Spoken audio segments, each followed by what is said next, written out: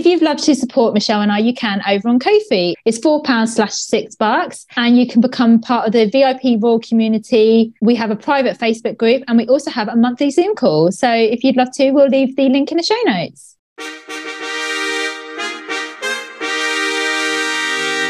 A grand fanfare welcome to our podcast, Keeping Up with the Windsors, dedicated to the royal family. Each episode will be crowned to the rafters with opinions, news and commentary on the comings and goings of the family of Windsor. With your hosts and royal fangirls, Rachel Andrews and Michelle Thole. So grab yourself a cuppa, straighten up your tiara, shine your knighthood, round up your corgis, and let's keep up with the Windsors.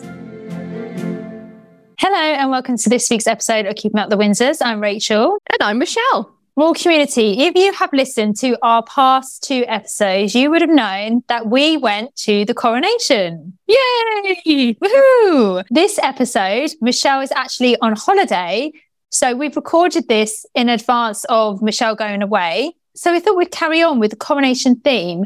And we're going to talk about what we think of the new Carolean era. We had a discussion about what we wanted this episode to be. And I think having that connection to the future of what Charles's monarchy will look like, I think it's going to be an interesting topic to talk about, Rach. What's interesting is we've recorded this before the coronation, so we don't know what's happened. Let us know what you think King Charles's reign will look like. Do you think there's going to be any changes? Come on over to Keeping Up with the Windsors pod over on Instagram and let us know. Let's get started then, Rach. When King Charles became king, what was your first thoughts? It was quite different, wasn't it? Because we had Queen Elizabeth II for over 70 years, and to go from having a queen to then a king, it was just really strange in that sense that for our lifetime, we're probably never going to have a queen ever again. Mm-hmm. And so it was strange in a sense that it was a man, and we've known Charles obviously has been waiting for such a long time for this to happen.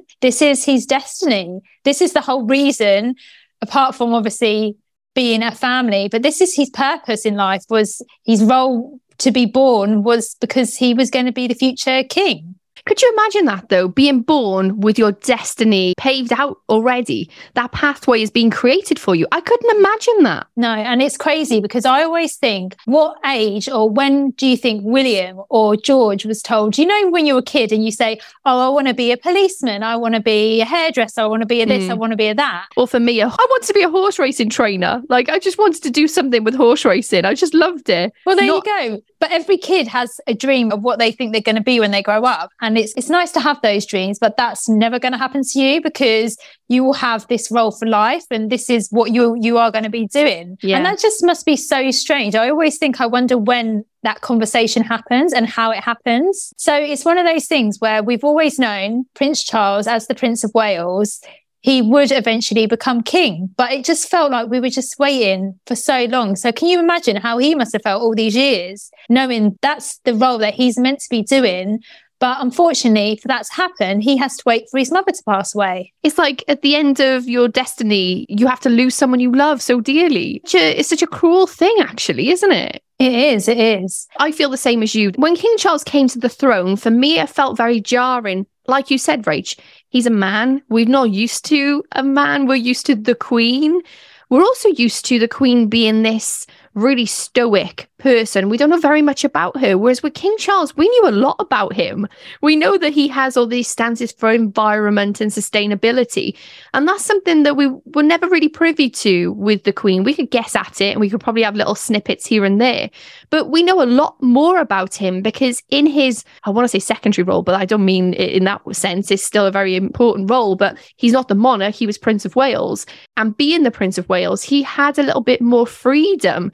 We've known him for that, you know, as an heir apparent. It's a big undertaking, I think, to go from a role that people know you as into now another position. I guess it feels very much like when you're in work and like your friend gets promoted and you're like, I just can't see him as their role, you know, they'll always be this to me. Yeah, I wasn't happy about it. And that's not because of Charles, but just because what it meant. And I think the Queen dying for me had such a fundamentally like tectonic plate shifting feeling that I was so surprised at. I never ever thought I would feel that way.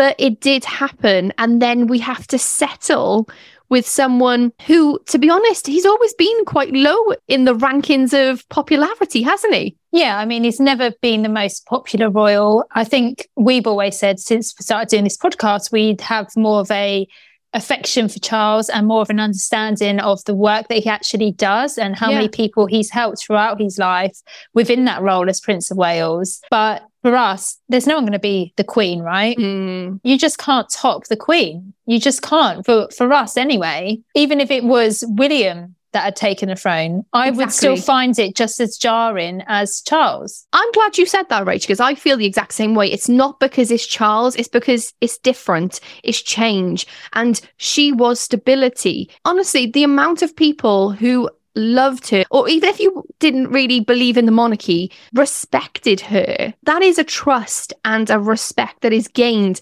over 70 years. I don't think he's ever trying to fill his mum's shoes. I think he's going to create a path that is his own. But what I find interesting is, as I just said, some people, even if they didn't like the monarchy, respected the Queen. But actually what we find now is this conversation around whether the monarchy is relevant in 2023. We saw the protesters at engagements. What does that mean for the monarchy moving forward? I think when you have such an important figurehead, a head of state that's known the world over, and then there is that change and it's not elected by the people, there is always going to be that conversation, because obviously Charles as king is the head of state. And there is calls that actually it should be chosen by the people. But I also think, and maybe this is me being biased because I am a monarchist and I believe in the royal family and the work that they do. But I think we see sometimes, especially when the royals do overseas tours, you don't have that sort of reaction that a politician would have. It's because they are royalty. And we've spoken about this many times. There is a difference between royalty and celebrity. They are not celebrities. They are public servants. And I think we're seeing this when we look back at the coronation. There's a part in the coronation oath where the king says, I am not here to be served. I am here to serve. Yeah. And that is a role and a duty and a service that they take very seriously because, again, like we said earlier, that is their whole reason for being, right? Yeah, is exactly. Part of the royal family, is they're there to provide a service to us as the people. Yeah. But as I said, there always going to be that anti-monarchy shift when we lose someone like the Queen, who has been the head of state for 70 years. And there is always going to be that. And protesters are nothing new. Even when the Queen was alive, there was always anti-monarchy feeling. But the anti-monarchists now feel like this is their time as such to really push their agenda forward, because now is for the taking. Especially as well because Camilla and Charles haven't had the best press over the years, have they? There's a lot of people that said, oh, well, he's had a divorce. He can't be defender of the faith if he's had a divorce. And there's a lot of people who have those types of thoughts about Charles and Camilla and them becoming king and queen. And what was really interesting, actually, Rach, is just before the coronation, there was that big hullabaloo, wasn't there, about the pledging allegiance to the king. And that, for me, I could see that there was really good intentions behind it. This part of the ceremony was supposed to be a homage of peers, right? It was supposed to be for people who say, yes, this is the rightful king. And Charles said, no, we're not doing that. We're going to open it up to the people. Let this be an inclusive ceremony. In the oath, it actually says, all who so desire in the abbey and elsewhere say together, and then the oath is, I swear that I will pay true allegiance to your majesty and to your heirs and successors according to the law, so help me God. So that is supposed to be something that is only for the people in that congregation at the time, for that service. But in order to have everyone in the world come together and to, so to speak, pledge their allegiance, it didn't feel like that to me. It was supposed to be a really nice thing. And then it got turned into something that we're being told we have to do this.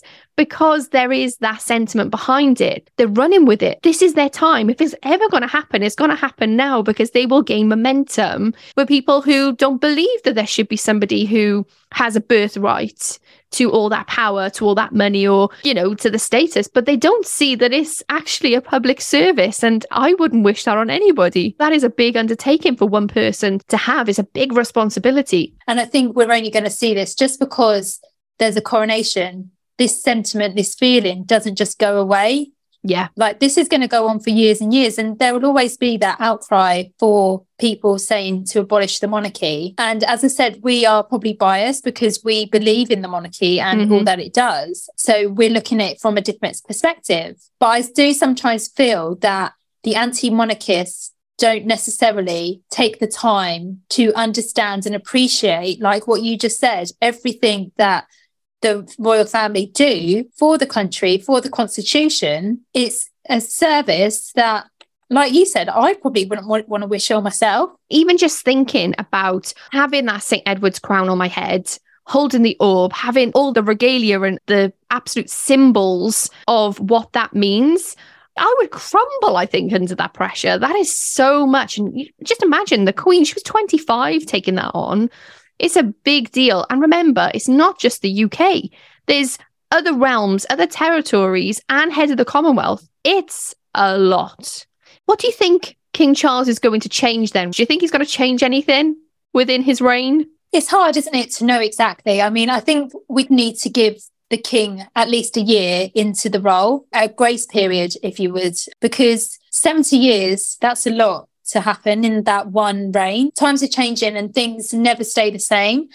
And I think it will be interesting to see if and when changes do happen. You know, we're seeing little bits here and there in the run up to the coronation but the bigger changes, what really does the king have power over? It's not like hundreds of years ago when the king would make law. It's not like that anymore. All he can do is be there in the role that he is and serve the people, which is his whole purpose of being. Yeah, I think the changes for me personally, we've already seen some of them. The first one is him not living in Buckingham Palace. He's like, no, that ain't happening for me. I ain't living there. And I'm like, good on you, Charles. We know he's got so many different other properties in the UK, so it makes sense that he would be in different places.